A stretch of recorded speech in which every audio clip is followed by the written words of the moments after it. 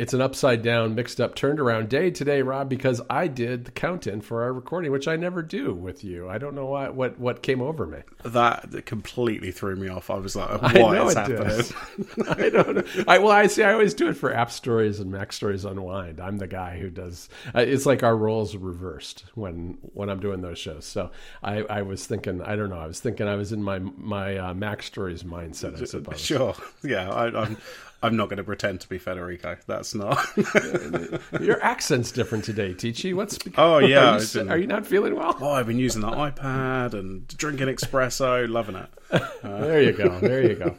Oh, we have snack food to talk about because I see that you've stumbled across what sounds to me like the most disgusting flavor of crisps ever. Right. Well, this is a fun but also sad crisp snack. So, Sensations are, Walkers, the crisp brand. They might be. Yes, they might I be have called. heard of them. They might be called Lay's in the US sometimes. Yeah. Whatever. Yes. So Sensations is their brand of like slightly posher crisp. Okay. So they have flavors like roast chicken and sweet Thai chili, that kind of thing. I think I had a barbecue teriyaki a few weeks ago. Oh. And for the Thai chili one sounds good. Oh, the sweet Thai chili. Those are really good. Yeah.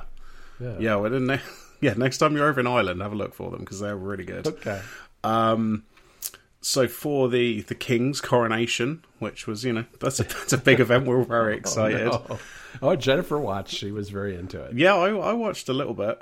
Anyway, we're not here to talk. For us, it was a breakfast time thing. Right? Yeah.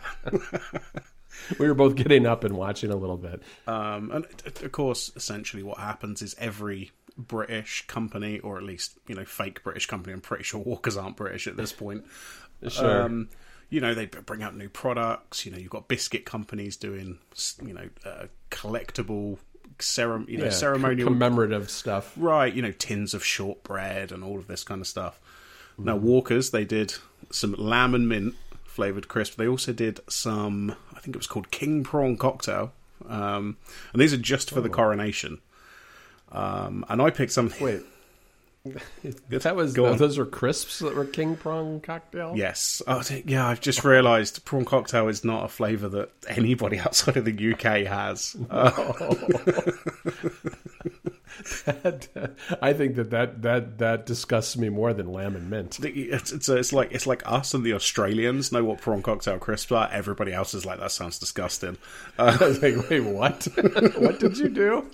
You just keep throwing out all these weird British things.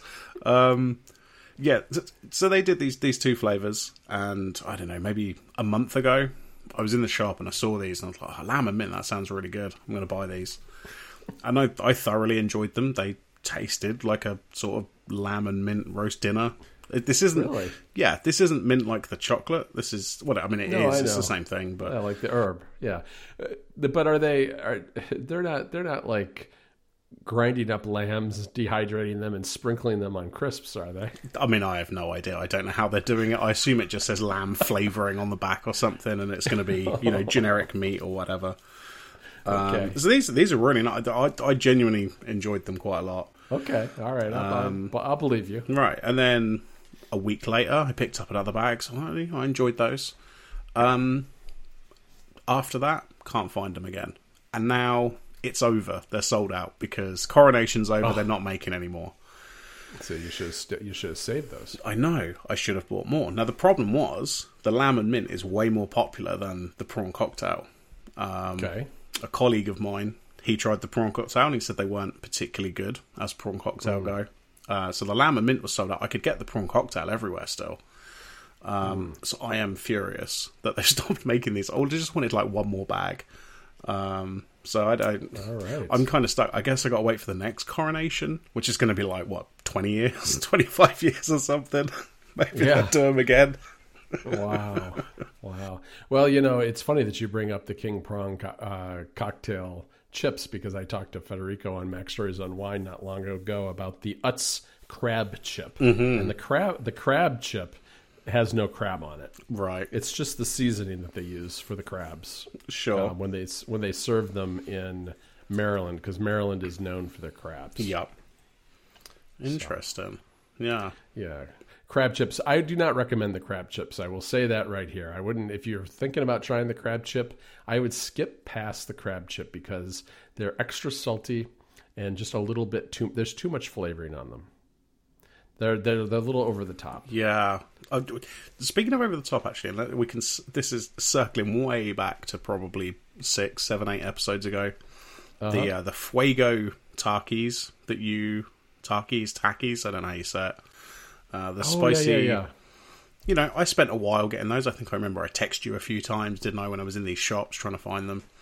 And obviously we spoke about when I tried them and stuff, and I spent a ridiculous amount of money for one bag of these crisps because they've been imported. Really? Because they're imported from the US, you know, I must have paid probably 10 times the going rate or something. Sure. No, they now exist just in shops at normal price after I've paid a ridiculous price a few months ago. Oh, yeah. Now they've got normal supply chain into the UK. Mm-hmm. Interesting. They were hard to find here for a while. I think because they were still pretty new here. Yeah. And eventually, I see them all the time everywhere now. So it's pretty easy to get here. Well, that's the crisps/chips roundup, I guess, for the show. Yeah, that is bringing it right back around. You know what? We've got a whole new social media platform to check out, which is Blue Sky. You and I are both trying Blue Sky. I'm new. Kind of. I use the term "trying" loosely. I've posted 3 different emojis on separate days. I think I'm up to 2 posts, maybe 3. I mean, I haven't done much with it either. I don't share everybody's enthusiasm for it. I did initially. Mm-hmm. It's very interesting. I don't know how you feel about it, but I got in. I was like, oh, this is pretty cool. There's a lot of interesting people here, some interesting conversations, but it's also like complete chaos. Yeah. And it feels like it takes on a different character every half a day, every day. There's just something really, it just has a different vibe every day. And I think it's going to implode and destroy itself is really kind of where I've come down. Yeah. So I can tell that you haven't been on Mastodon too much because I went on a bit of a tear yesterday about Blue Sky. Oh, okay. Yeah, no. Well, I go through phases where if I have a busy day, I'm not a completionist. Yeah. So I do miss big swaths of Mastodon. I did not see your post. Yeah. So yesterday, I believe it was on my lunch break. I just thought, let me open up Blue Sky and, see what's going on over there. Now, firstly, the biggest thing is there are thousands of accounts that literally just follow every new account. There's people there following 60, 70,000 people, which is basically every single user of the system. I had noticed that. So, I've got, 50, maybe 60 followers, and probably only maybe a very small percentage of those are like real people. All of a lot of them are bots of some kind. Right, they're all bots and stuff like that. So, that in and of itself is just very strange. Like, to have your first interaction with this system, this is before I'd even posted anything. Like, my first interaction with the system is, oh, look at all these bots following me, which is not really what I was looking for. And then they have your normal timeline. It basically looks like Twitter, as you'd expect. Mm-hmm. But then they have a what's hot section, which I guess is like trending and that kind of thing. Yeah. And I think the way I put it was, after reading that, I felt like I'd been hit in the head with a cricket bat. Like, it was a complete stream of just utter nonsense and completely incoherent just sentences and memes. Yeah, I'm not against having fun, mm-hmm. but I also feel like people are trying to intentionally break it. Yes. 2, be intentionally provocative in ways that are going to turn off, I think, a lot of people if, in fact, it opens to a wider audience. Because the whole thing, like a weekend or 2 ago, was people posting pictures of their butts, basically. Yeah. It's just like, all right, fine. Pass. Yeah. We do, here on the Ruminate podcast, we don't kink shame, but that's not necessarily what I'm there for. No, and I don't know. It struck me. It feels like a service that is being ruled by the inmates of the prison. Yeah, and that's kind of okay, I guess. But it's also something that probably can't last, and I think I don't know. I just thought it just became it like jumped the shark very quickly for me, is I guess what I would say. Yeah, well, one of the other observations I made, and this isn't my phrasing, this is somebody who replied to me, but it feels like it's filled with clout chasers. Big time. This isn't... Like on Mastodon, there are people with, big followings, and big is relative, because obviously on Twitter, like, big was, millions. But there are people with... It's people trying too hard to be clever is really what it is. Yeah, whereas on Mastodon, I feel like if you're getting a lot of followers, in the sort of 2, 3, 4, 5,000 range, it's because you've got something interesting to say and people are actually, following you because you've got something interesting to say. Over there, it is just, there are so many people who are racing to make the best joke constantly, or remix and re-say, basically just re-saying somebody else's joke over and over again. It's got the quote tweets, which are, or the quote, I don't even know what they're called on Blue Sky. Yeah, I mean, your observation that it's like the prisoners running it, yeah, I mean, it is complete chaos over there. Maybe it will settle down, but I actually think once it opens up, it is only going to get worse. Well, that's because there's zero guardrails, right? Mm-hmm. So, like, people are being a little bananas right now with their posting, but they're also, I mean, I think for the most part, people are kind of like, there's enough self-regulation going on that it's not like, I wouldn't call it, I wouldn't say it feel like it's a bad atmosphere in general, but it's also like, I don't find the what's hot section interesting, and I don't know. At first, I felt like I found it very entertaining because there are a lot more people over in Blue Sky who are like journalists and that kind of thing. Yeah, who have some interesting things to say, which I do like following. That crowd of people, and I do miss that on Mastodon.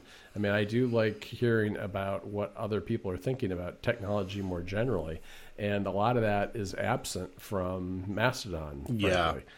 And so I feel like maybe they'd actually be better off, in my mind, if you squash the two things together, which I know is probably an anathema to people both on Blue Sky and on Mastodon. Yeah. Right? On the other hand, I mean, I think they both suffer from a certain narrowness of scope. I think that I see a lot of hot takes that Blue Sky is for like regular people and is more, and I'm not so sure that's true either. No, I mean, I don't any more so than Mastodon. It's different. It's definitely different. But I mean, it's got its own narrowcasting. I mean, it's people it's people talking. It's people with hot takes on social media. People posting pictures of their dogs and cats. People making not super funny jokes, and people trying to do things they couldn't get away with on other platforms. Yeah. Basically, whatever that is defined to mean, it can be a bunch of different things, but that's kind of what it feels like to me. And I was actually very kind of up on it originally, but then I've kind of very quickly cooled on it. I think to me it does. I saw someone, I think maybe it was Matt Birchler, compare it to Clubhouse. Yeah, and I think that he's probably right. Yeah, I think this sometimes is the curse of the invite system for these yes. Because what you get is you get a certain group of people, like you mentioned, the journalists, because journalist Twitter is that's a thing. And sort of that group have all gone over. You're going to get tech enthusiasts who've all gone over, who maybe didn't want to come over to Mastodon for whatever reason. I've seen a few sort of politicians and stuff jump on Blue Sky who haven't come to Mastodon. But then what? What happens when it hits 100,000 users or 500,000 users, and it just becomes. It's a really bad app too. Oh, it's awful. It's terrible. And it's very fun. What I also feel like is ultimately a Mastodon problem is the insecurity I see among Mastodon users about Blue Sky. which is this feeling that, the feeling to have to kind of need to tear it down for some reason. Right. I don't think people need to do that. I think it's going to tear itself down before too long. But I also think that that's a weakness of Mastodon, is that I think that there are. I always feel like there's a defensive-ness amongst Mastodon users about Mastodon, because there's a real strong belief in kind of its core underlying kind of policy choices as to how social media should work. Yeah. And they don't like the way Blue Sky is handling some of those same issues. And I feel like they're threatened by it. And maybe they are. Maybe Mastodon is to some degree, but right now I don't see that. I don't think Blue Sky's got a long way to go before it's ever as big as Mastodon or as reliable as Mastodon. Mastodon's got plenty of its own technical issues under the hood, I think, too. But, they didn't even have, when I first joined, the first couple of days, they still didn't even have a blocking feature. Yeah. And I think blocking is apparently it's kind of public. Someone can look up your blocks, which I don't think is great. They didn't have any accessibility features until very recently.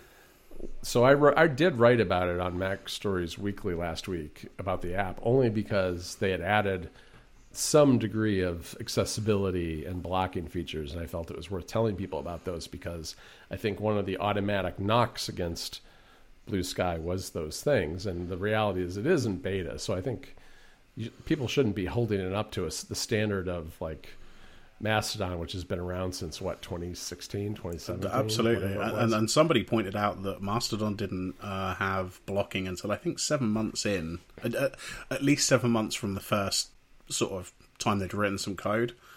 Right. So, like you say, it is in beta.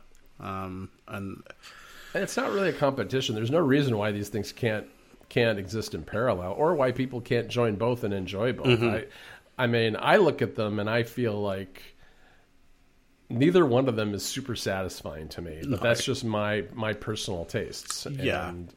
And it's fine. I do like Mastodon, but I like it for certain things. But I also find it lacking in other areas. None of video game Twitter has moved over to Mastodon. And I really miss that, because I followed a bunch of journalists and game publishers and other things on Twitter. And that's how I got a lot of my gaming news. Oh, absolutely, yeah. Right? And so there are swaths of kind of pop culture that don't exist on Mastodon. It's fantastic for tech, but to me that's about it for my in terms of what I'm interested in. Yeah, definitely. We did mention something at the end of the last episode that I was going to try and do the domain name username on Blue Sky. Which is a feature that doesn't exist on Mastodon. There's no way for me.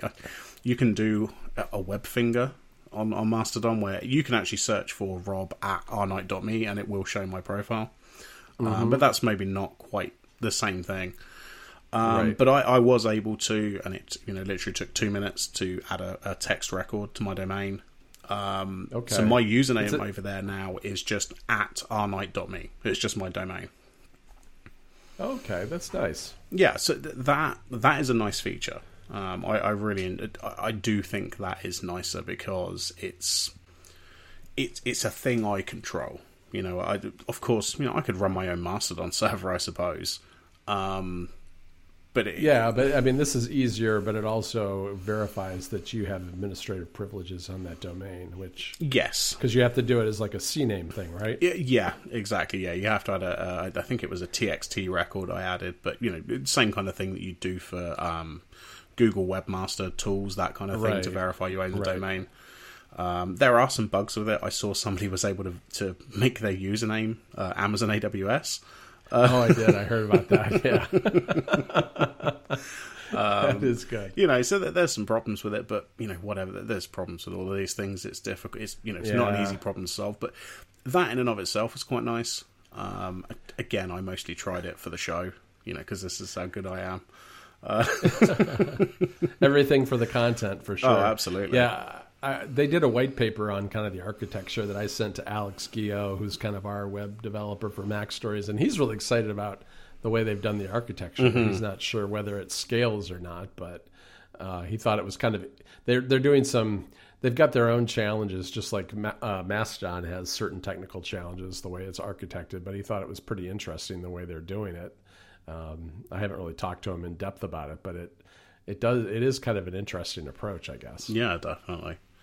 Well, I think that's probably enough for Blue Sky, given that neither of us are actually using it per se. Yeah, I would say, like, if you've been like dying to get an invitation, first of all, they seem to have really slowed down the invitations, because I've been on for almost 2 weeks and haven't gotten one yet to give to anybody.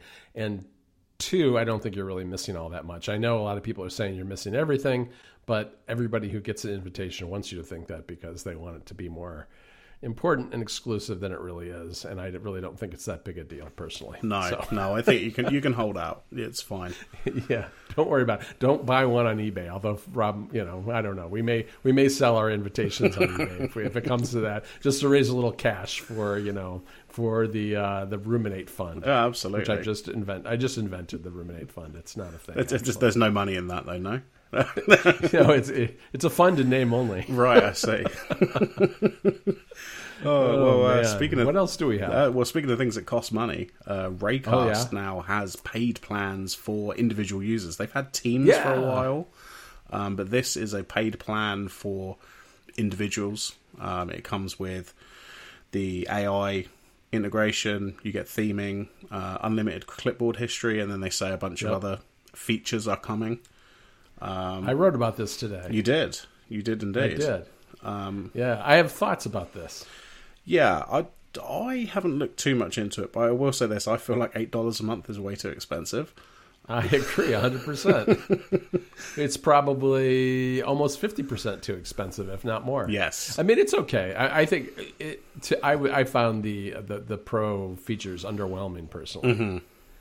Mm-hmm. Because as I pointed out to Federico today, I was like, well, I've got your Chat GPT shortcut and my own API token, which literally cost me last month it cost me 7 cents. Right.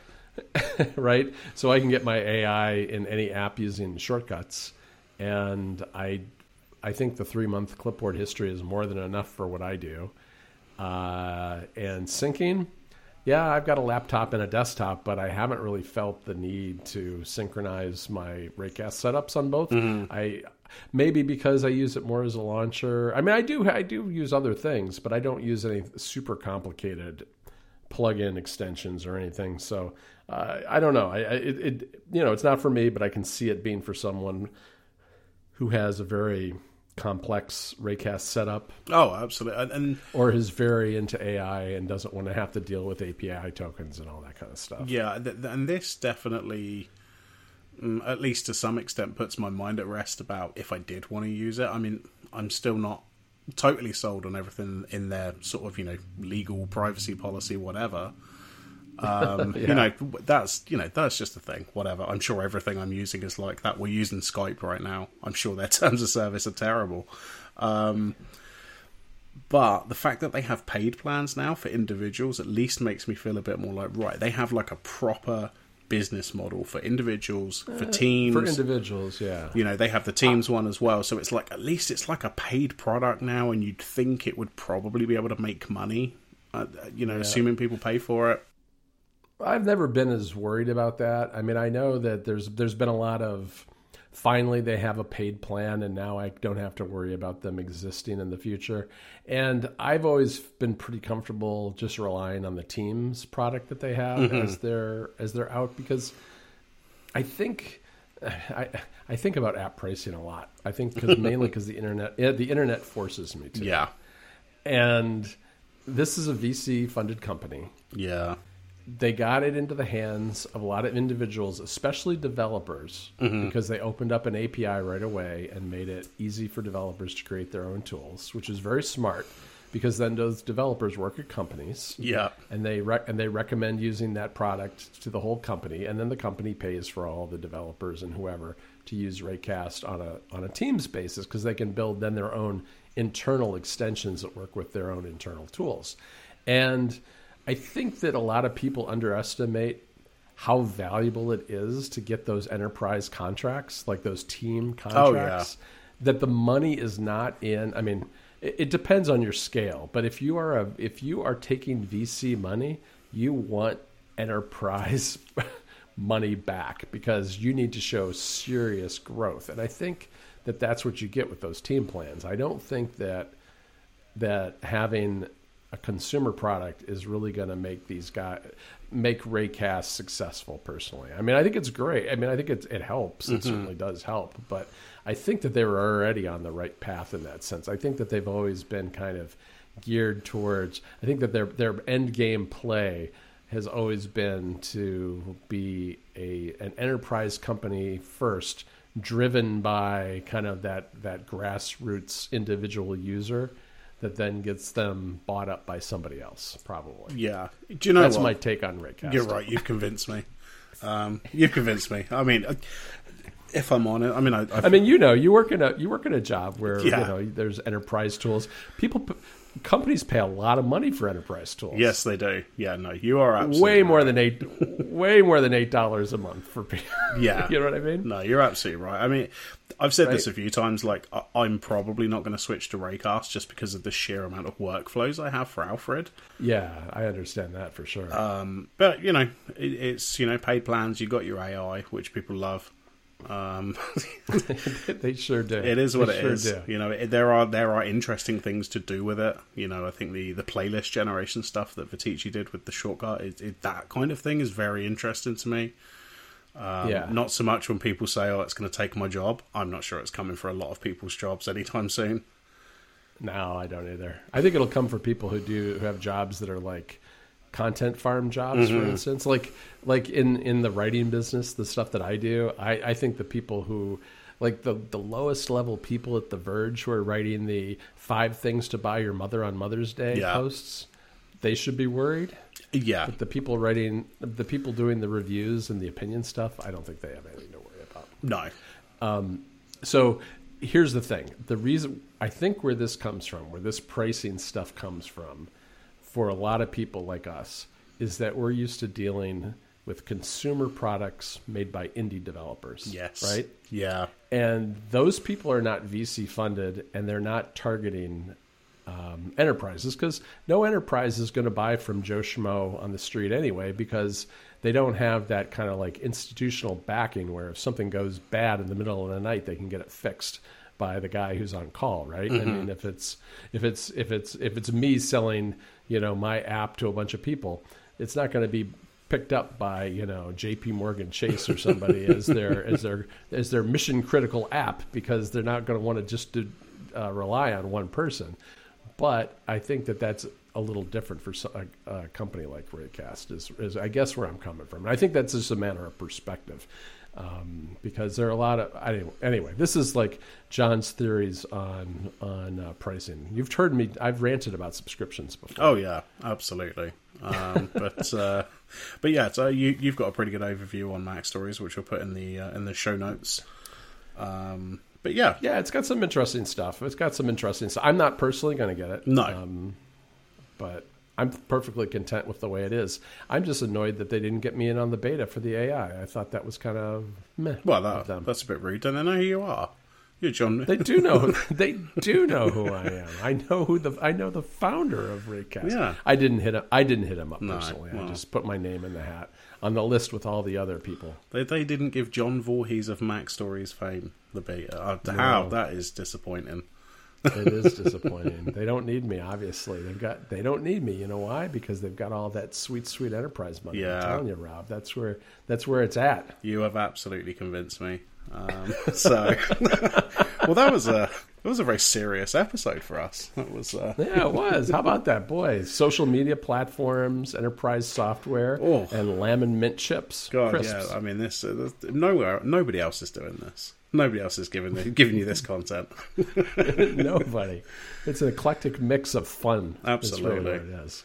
Well, yeah, I mean, I'm not sure what else we can even say this week, but I don't think we can say anything. All we can do is sign off and tell people, hope for the best. WWDC is coming. We'll have more to say soon. Oh, yeah, hurtling towards us. All right, speak to you later, John.